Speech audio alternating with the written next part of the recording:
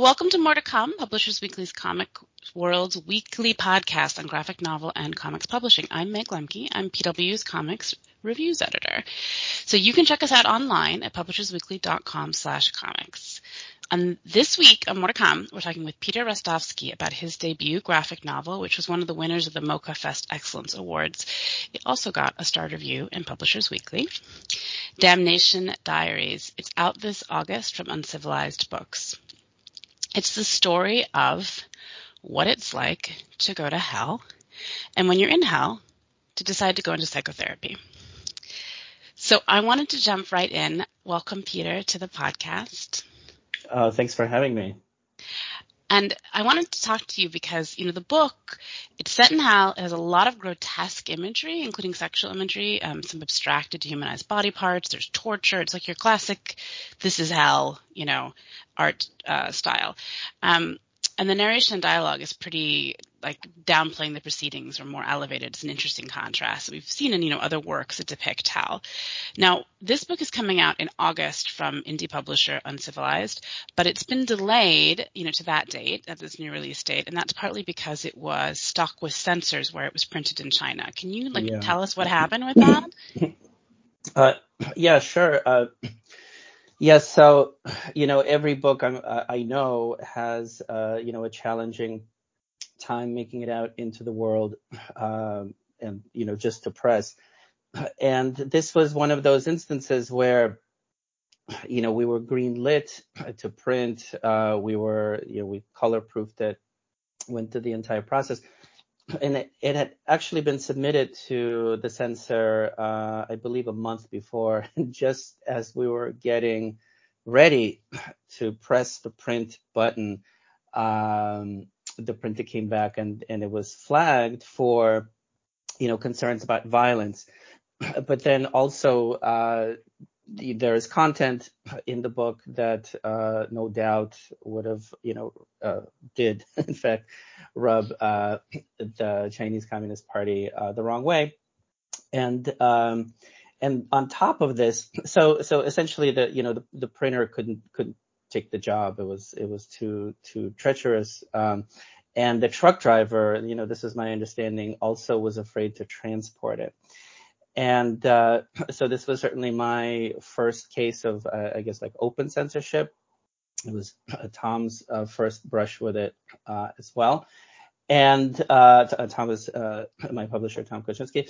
And so it was, we had to pivot printers. And so we started getting other estimates and moved the job to Lithuania.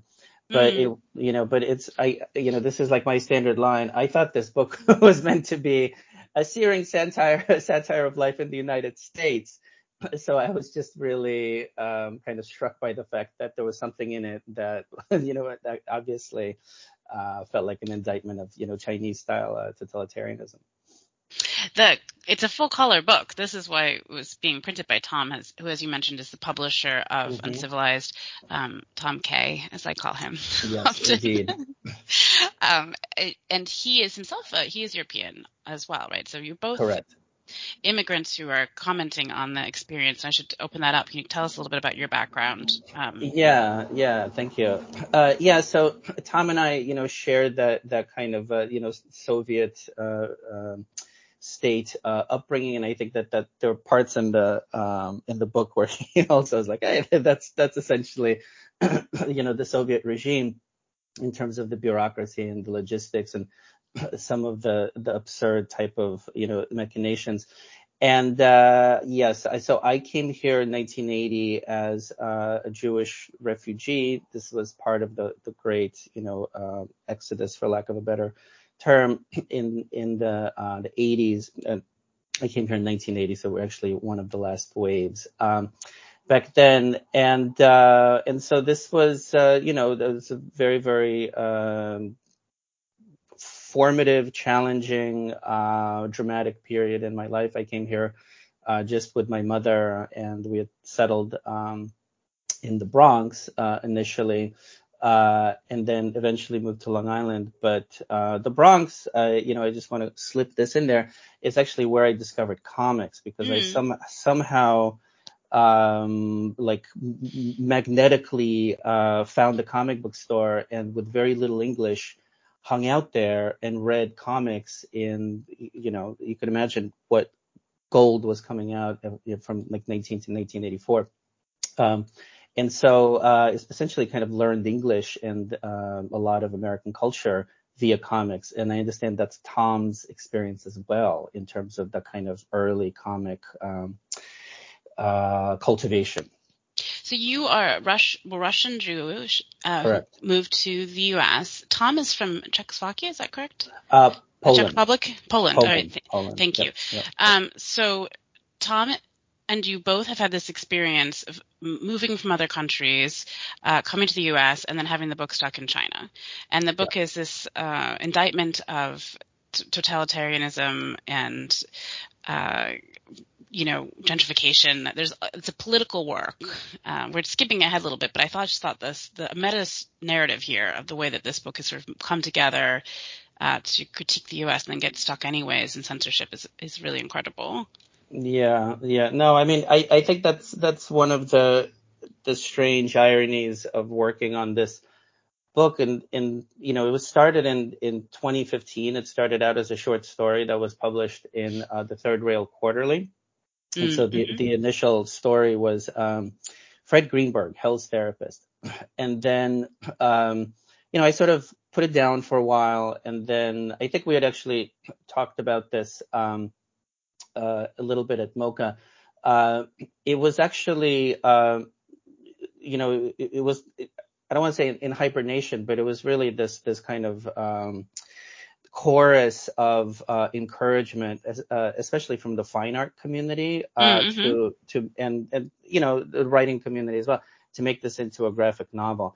But it was really, for the most part, created within the Trump years. And so to the extent that, I see it as, it's been described as autofiction, but it's definitely like, memoir driven. So it necessarily reflects all of those pressures, certainly the cauldron of the Trump years and just the kind of entropic, scope of that experience. And at the same time, everything that I was going through, as I was, crafting this graphic novel. Uh-oh, you still there? Oh, yeah, I'm still there. Sorry, I thought we glitched for a second. No, we're good. Yeah. Let's back up there because you were mentioning that you were being encouraged by folks in the fine arts community. Mm-hmm. So you've been a painter for many years in New York City, and really sort of fantastic, fabulous like art that has these really surreal visions. That's how I would describe that work.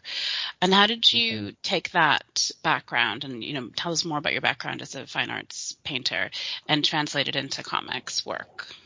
Oh yeah. Yeah, thanks for that question. I mean, I think that I underwent a kind of revolution. I mean, if the book sort of has echoes of that, I think it also reflects a kind of personal transformation. And so, in 2016, I went to McDowell,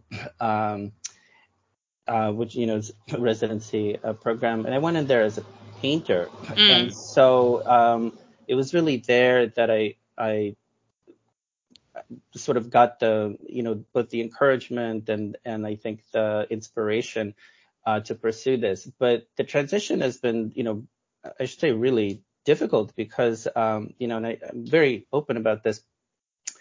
I think comics are, it's such an incredibly symphonic medium. It's so multidimensional. It's so complex as a language. It's so nuanced, and there's so much wisdom in it as well. And also it's profoundly, it's incredibly time consuming. Mm-hmm. And so, what I feel that I brought to the form as a painter is this kind of painterly attitude. There's one painting, oil painting in the book. And so I feel like, that this kind of attitude that I have towards the tableau is something that I try to bring into the book.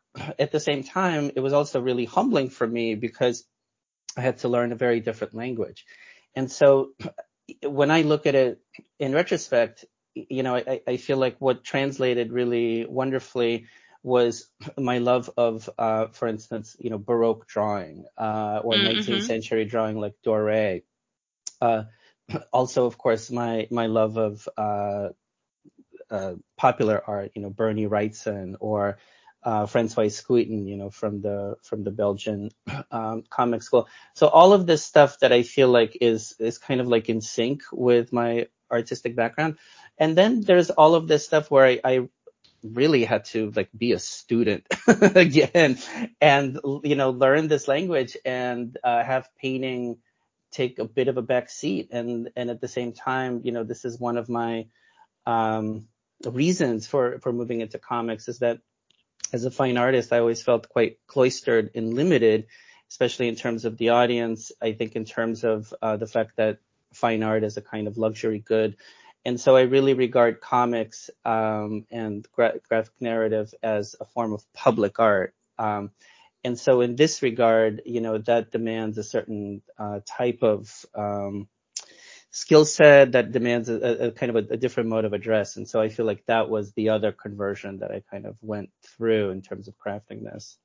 I mean, you certainly didn't skimp though on the craft. The work does have the detail of a beautifully done painting. Like there's incredibly detailed work on each page. I'm sure this took a huge amount of time. Yeah, thank you. Yes, I think when I look back on it, I've described it as my Fitzcarraldo. And then Mm. my friend John Allen, who's a really wonderful cartoonist, he was a reader on it, and he was like, all those little lines, and Right. I think it's because I'm specifically looking at this kind of, I guess, what now would be considered like old school comics work, like Bernie Wrightson Hmm. or Francois Squeaton, who imitates engravings, or even Doré. And so these forms, I feel like, belong to kind of different epochs and different time signatures, different economic pressures. So, but I did it. It's too late. I like it. Would I do it all over again in the same style? I don't know. But yes, it took a very, very, very long time. Yeah, there's just for, listeners trying to envision this, there's a shifting back and forth between large scale architectural scenes of hell, which include a lot of destruction and sense of ruin and sense of, hellish landscapes. But Hmm. it's done up as a kind of apocalyptic cityscape, and then Hmm. these close-up portraits both of torture and demons and sort of this press of the humanity of souls, and then our individual tortured protagonist, who, it's interesting you're describing as autofiction, since it is in hell. Yeah. Well, And the protagonist who's unnamed, who's given a number, like the Johnny Cash song, and Hmm. his relationships with, it turns out, both his ex-girlfriend or wife, his partner, Hmm. and his mother are in hell with him. And so there's the idea that there's even no escape from all of the tortures of relationship. And I have a question here about whether the book is saying that hell is New York City or hell is other people, Mm. or both. There's Yeah. definitely a critique here of modern cities and of modern art. The character is an art teacher who, in some ways, is suffering for his sins of sending so many aspiring students into debt. Yes. Well, I feel that debt is one of the themes of the book, and it's, I think, emotional debt as well. The debt that we owe our loved ones, the people that we share our lives with. So I feel like that kind of emotional tangle is a big part of it. And I think that it's interesting, like, if I think of like other versions of hell, that kind of see it as like in Gaiman, it's sort of like, it's like the dark, reflection of heaven. What I really wanted to do was to have hell really be a kind of amplification of modern life. And Mm. so yes, it has all of these surreal elements, and of course, it's a gift to the artist to be able to draw these broken landscapes and distended bodies, and to have this very kind of like rated R content that's really like one of the staples of horror film, certainly. Um, but at the same time, I wanted it to seem incredibly familiar. So it is, would be very familiar to anyone who lives in New York or another large city, and deals with gentrification and the kind of growing, exponentially growing inequality that seems to really define every aspect of our lives, including certainly education. And at the same time, the relationships that try to kind of endure this profoundly inhospitable landscape. Um, and so, my family is there with me, and I kind of see this book, because it is about psychoanalysis, as kind of like a Freudian dream work. Like it's this sort of fractured mirror that you could probably trace down all the elements, like the sandwich. My father in the book is a sandwich, and it's because I never really knew him, so we never really Mm. spoke, you know what I mean? But within this kind of, the language of the unconscious, it gets transformed into another form of muteness, another form of distance in a way. Of course, it has this kind of comical, satirical transformation, but I feel like it addresses, a very kind of lived truth. And I think the rest of the book does as well. It's really woven out of my, daily experience.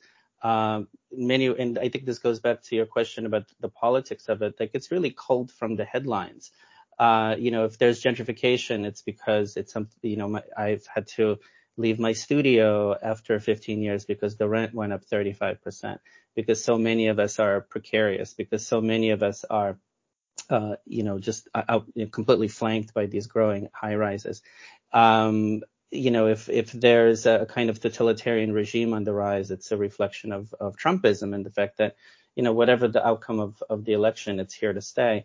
This week, the Supreme Court is going to vote on the Biden's, President Biden's loan, student loan Mm-hmm. relief effort. So I feel like I tried to make it a kind of form of reportage, but then of course use this very surreal prism to deal with that. And I think the relationships, I think it's absolutely true that, I try to work out, perhaps in a very hopeful way, the relationships that I have in my life with my partner Mary, who's a poet, with my mother, who unfortunately passed away recently. I was, very excited for this book.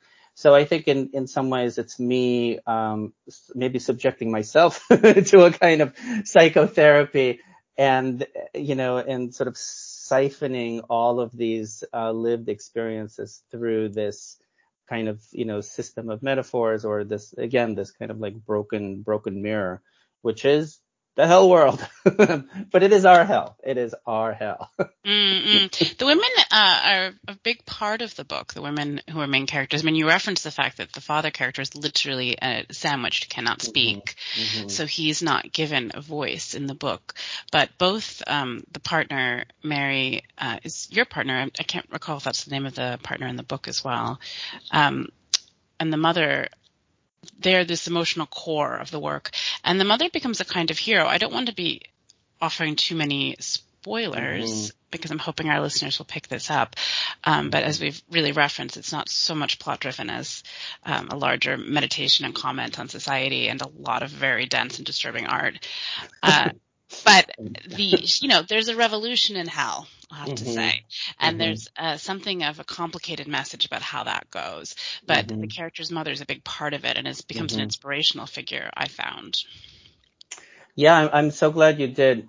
Yeah, I mean, my mother was an incredibly powerful force in my life, perhaps the most powerful. I had to just craft a eulogy where I Mm. basically said, how I learned everything from her, and how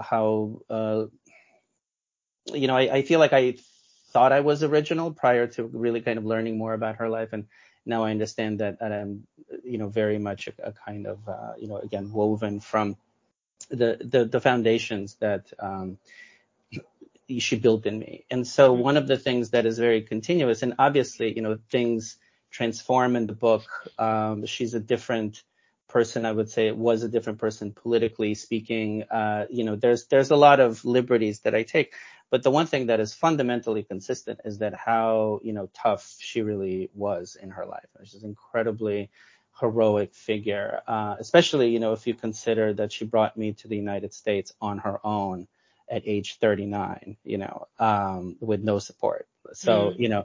so I feel like it's an homage to her in many ways. And I've actually, since her passing, I crafted another chapter that, if this book if this hell world continues to grow, if I continue to spend my life in this hell, then that could be, an addendum or a supplement or some kind of, an extension of the story. But I think that it's fundamentally true that, these are the kind of central relationships in my life. These are my great teachers. I owe so much to my partner Mary in terms of writing. In terms, hers are the first eyes on anything that I write or render as an artist.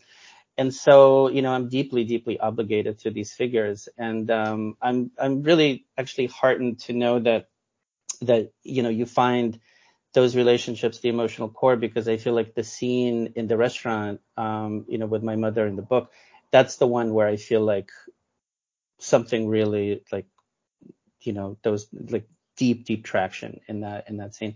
So I always think back on it. So yeah, I mean, I think it's very much about, these very powerful people in my life. You've mentioned a lot of the influences for the work, but I wanted to give you more space to talk about it. I mean, the Dante's, Inferno is referenced constantly. It's a very early work about hell and Mm-hmm. itself, a political statement at the time.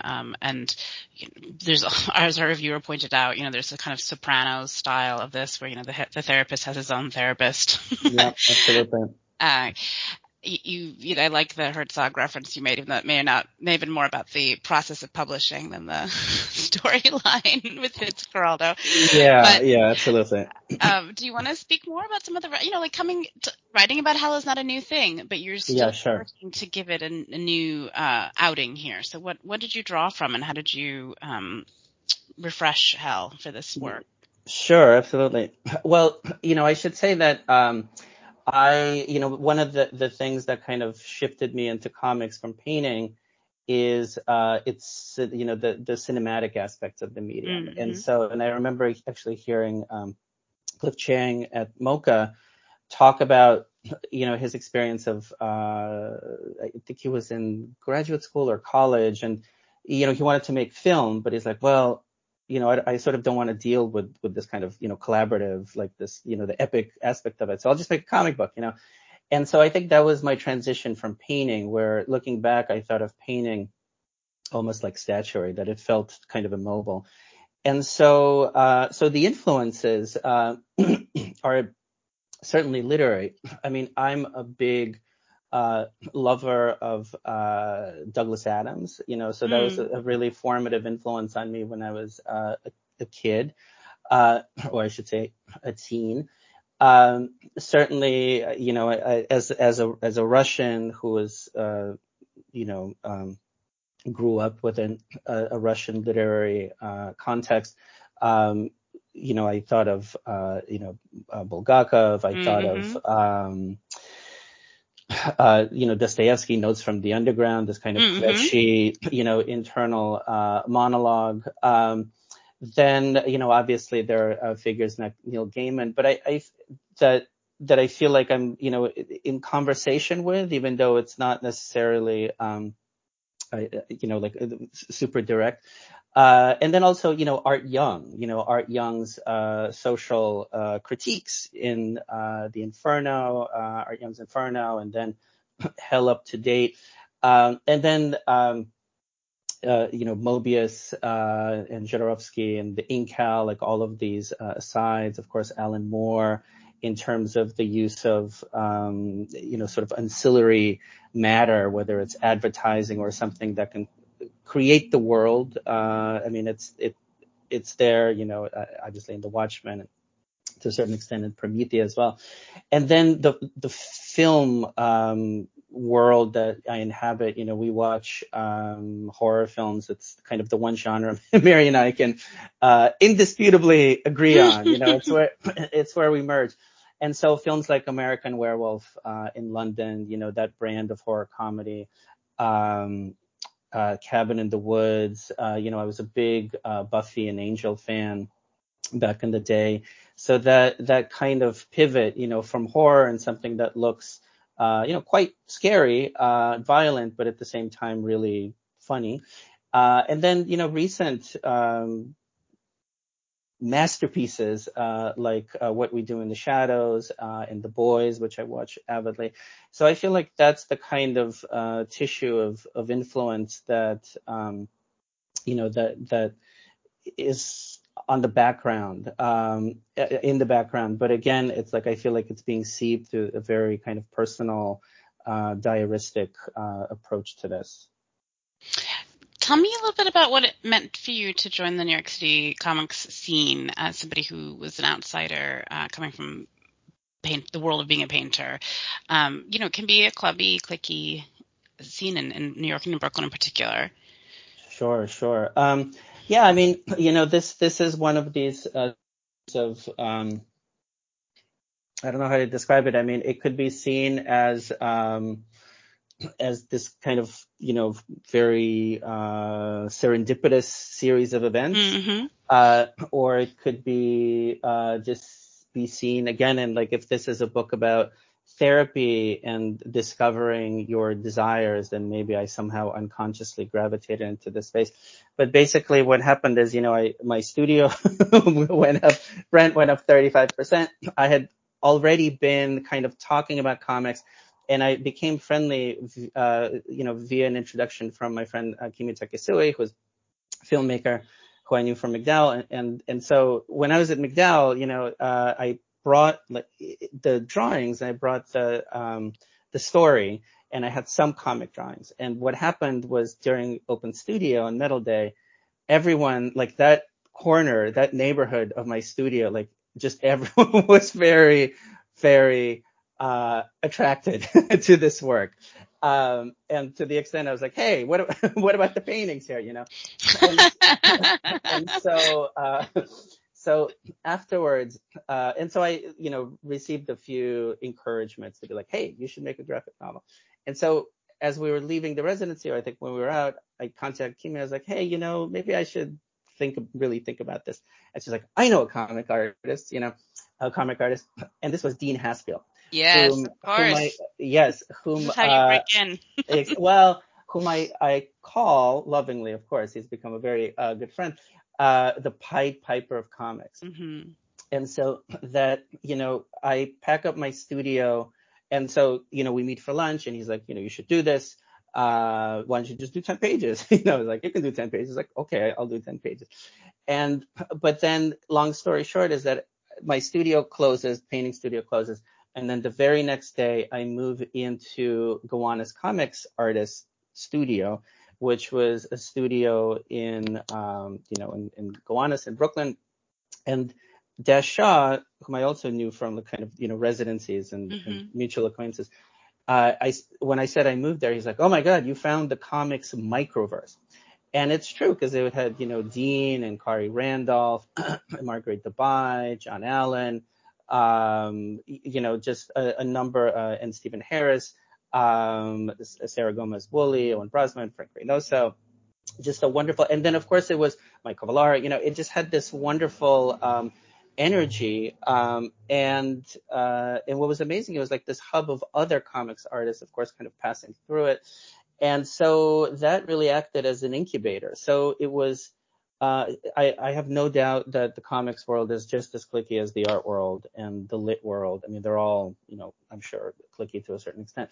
But I could not have found a greater luck in terms of ending up somewhere, not only I feel like was I accepted, really generously. But I also feel like I was taught, by osmosis. So if comics is a kind of apprenticeship, yes, I mean, there are programs for it, but it's like you kind of learn through observation by people looking over your shoulder.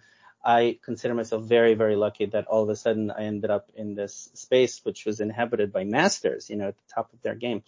And so that also kept the pressure on me to make the book. And I always think of Emil Ferris, who's, my favorite thing is monsters, also had a really tough time getting printed and distributed. And I remember her saying that she would give herself affirmations in the mirror, So there were definitely moments of like near exhaustion, but because I was in the space, there was enough peer pressure for me to, be in the scene, be at my tablet. And so that was a very, very, that was a lovely, lovely part of my life. Unfortunately, the studio closed, because of COVID. So, Was that your first MoCA where you and I met this past spring? Was that the first time you'd shown your work at MoCA, or had you come before? So I had come as a fan, observer, and consumer. So I've been going to MoCA, and actually, just to go back to the women in my life. Mary, who is a poet and is a veteran of countless AWP events, she actually saw Tom Kay speak at the Walker back in the day. And I remember at AWP, and she came back and was like, I just saw this incredibly fascinating publisher speak. And so, she started buying, and she's always been a fan of comics and graphic narrative. And I actually had stopped collecting for a while, so I was a comics nerd when I was a kid, stopped, and then, thank you, Mr. Dean Haspiel, for kind of enabling, reawakening the addiction. So with Mary, we had gone a number of times. And so for me, it was like this revelatory experience because I saw it so, like if we think of hell as a reflection of, as a potential reflection of modern life or as the shadow of heaven or, however you want to frame it, I feel like MoCA is the kind of like anti-art world, or the anti-art fair. Like, first of all, everyone is drawing, like it's this love letter to drawing. Everyone is incredibly open about their process. It feels incredibly welcoming. Everything, of course, is affordable for the most part. And so to me, like this, I came in there wide-eyed as a consumer, and then that was indeed the first time that I got to be on the other, on the other side of the table.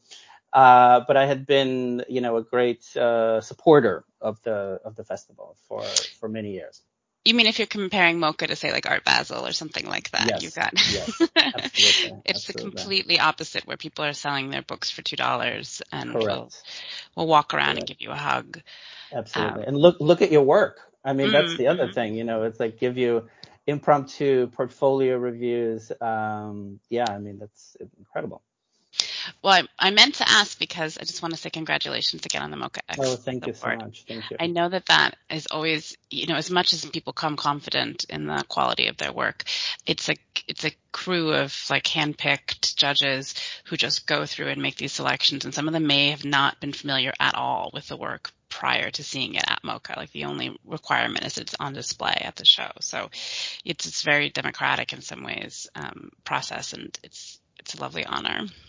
Thank you so much. I mean, I was very humbled and, surprised, and incredibly heartened by it, precisely because it's, this was my first outing, as it were. And, I mean, it's incredible. Well, I want to close, but I want to say that, you'll get this ship over the hill. It'll come out. Thank you. And probably this will be up just before folks can get it in their hands. So, please, listeners, go to your local indie. I'm sure it will be up on Bookshop, and you can also just go directly to Uncivilized to find out where to buy it. Again, this is book that we're talking about is Damnation Diaries, out in August from Uncivilized. And I want to thank you, Peter, for being on More to Come. Thank you so much for having me on. It's a great honor and pleasure. Absolutely. Hi, this is Kate Fitzsimmons at Publishers Weekly Comics World. I'm here with Michael Dialinas at Flamecon 2023. So, how has your Flamecon been? It's been interesting. It's the first time in New York since 2019. It's very nice to be here. A lot of lovely people. I'm just happy to see my friends and all my, James's crew, Tiny Onion. Uh-huh. So speaking of that, what book are you promoting right now? Well, I think I'm promoting multiple books. Right now we are promoting the third book of Winds, which just dropped last week, and which wraps up the first three. So right now the first three books are available through Boom, and I am promoting my upcoming series called Zawa and the Belly of the Beast, which will be officially announced next week. And so, how have sales been this year? This year or the con? Oh, at the con this year and this year in general.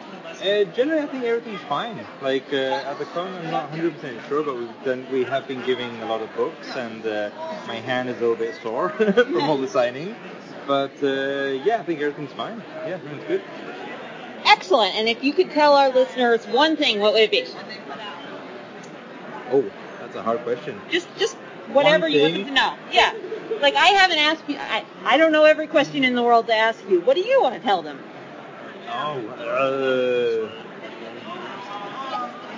It's weird that August in New York has so much rain, but in Greece, where I'm from, it's a heat wave.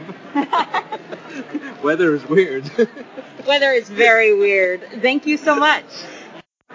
This is Kate Fitzsimmons from PW Comics World. More to Come here at Flamecon 2023 with Isaac Goodhart, who's presenting the Oddly Pedestrian Life of Christopher Chaos, right? That's right.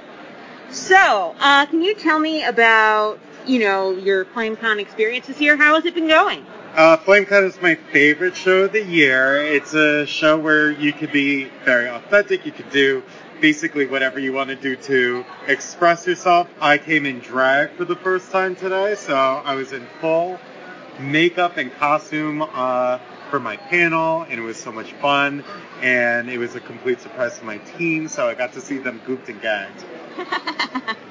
So, can you tell us a little bit about the book you're presenting today? Yeah, The Oddly Pedestrian Life of Christopher Chaos. Issue 1 and 2 are now out and in stores today, so it's about a teenage mad scientist who's going through the world feeling very alone, and then he learns over the course of the first issue that monsters are not only real, but are hunted and forced into the shadows by secret societies and have been for centuries. So we're retelling all of these classic horror tropes through a queer lens. So there's Frankenstein, there's the mad scientist, there's a vampire, there are werewolves, but it's a very new modern spin. So how has Flamecon 2023 been for you sales-wise? Sales-wise, it's been very good. The whole mission is to get word out on the book and to meet fans and to get this book into the hands of new readers. And because of that, we did very well. We're very happy. We sold out of issue 2. We sold out of all of our variants, so we're very excited. Thank you so much. And if you could tell our listeners one thing that I haven't already asked you, what would it be? To follow me on Instagram, at Isaac Goodhart. All right. I was just about to ask you for your social contact, so now I know it. Thank you so much. Thank you very much. This is Kate Fitzsimmons from PW Comics World. More to Come here at Flamecon 2023 with Stephanie Williams. Hi. Can you tell us about what books you're presenting today? Yes. So again, my name is Stephanie Williams. I am most known for bringing back Nubia to the DC universe. So I have Nubia and the Amazons, Nubia Queen of the Amazons, and also Shroud of the Amazons. and a few other things available. I wrote a little bit of Magic the Gathering with Jason Carrasco, which I love. A fan comic I wrote called Living Heroes, Living Single Beast Marvel. A little bit of Captain America, a little bit of My Little Pony, a Wanda and Storm backup story I wrote in Scarlet Witch #2, and a few other things that are online that you can find if you go to my website, ystuff.com. Thank you so much. And how has your Flamecon 2023 been? It has been excellent. Flamecon is right up there at one of my favorite conventions. It's my first time here, and I would absolutely love to come back. And how have sales been? Phenomenal. I'm going back with 5% of what I came with, so I'm always happy about that. Almost sold out. That is excellent. And if there's one thing I haven't asked you that you would like to tell our listeners, what would it be? Please check out Unsung Estranged Heroes of the DC Universe. That is a visual encyclopedia that I wrote. It'll be out November 7th. James Gunn wrote the foreword to it. And if you're a fan of Moon Girl and Devil Dinosaur, there's a graphic novel that I wrote, art by Asia Simone. That will be out April 2nd. And where can we find you on social media? You can find me on Twitter, TikTok, and Instagram at Steph_I_Will. Thank you so much. This is Kate Fitzsimmons, and I'm here at Flamecon 2023 with Rachel Silverstein. And tell us a little bit about what books you're promoting today. Yeah, hello. I'm Rachel. The two books that I'm promoting here at Flamecon, one is called Renegade Rule. It's about 4 queer best friends on a virtual reality esports team, published by Dark Horse Comics, and it was GLAAD nominated last year. And my other comic is a short story in the Legend of Korra Patterns in Time anthology, also put out by Dark Horse Comics. And so, how has your Flamecon 2023 been? It's been good. I've met a lot of fun people, made some friends with my table mate, and had a great time so far. Excellent. Is there anything that I haven't already asked you that you'd like to share with our listeners? Some comics are in the works, so definitely stay tuned. Thank you. And where can we find you online? All of my socials are at Flirty Mango. Thank you so much.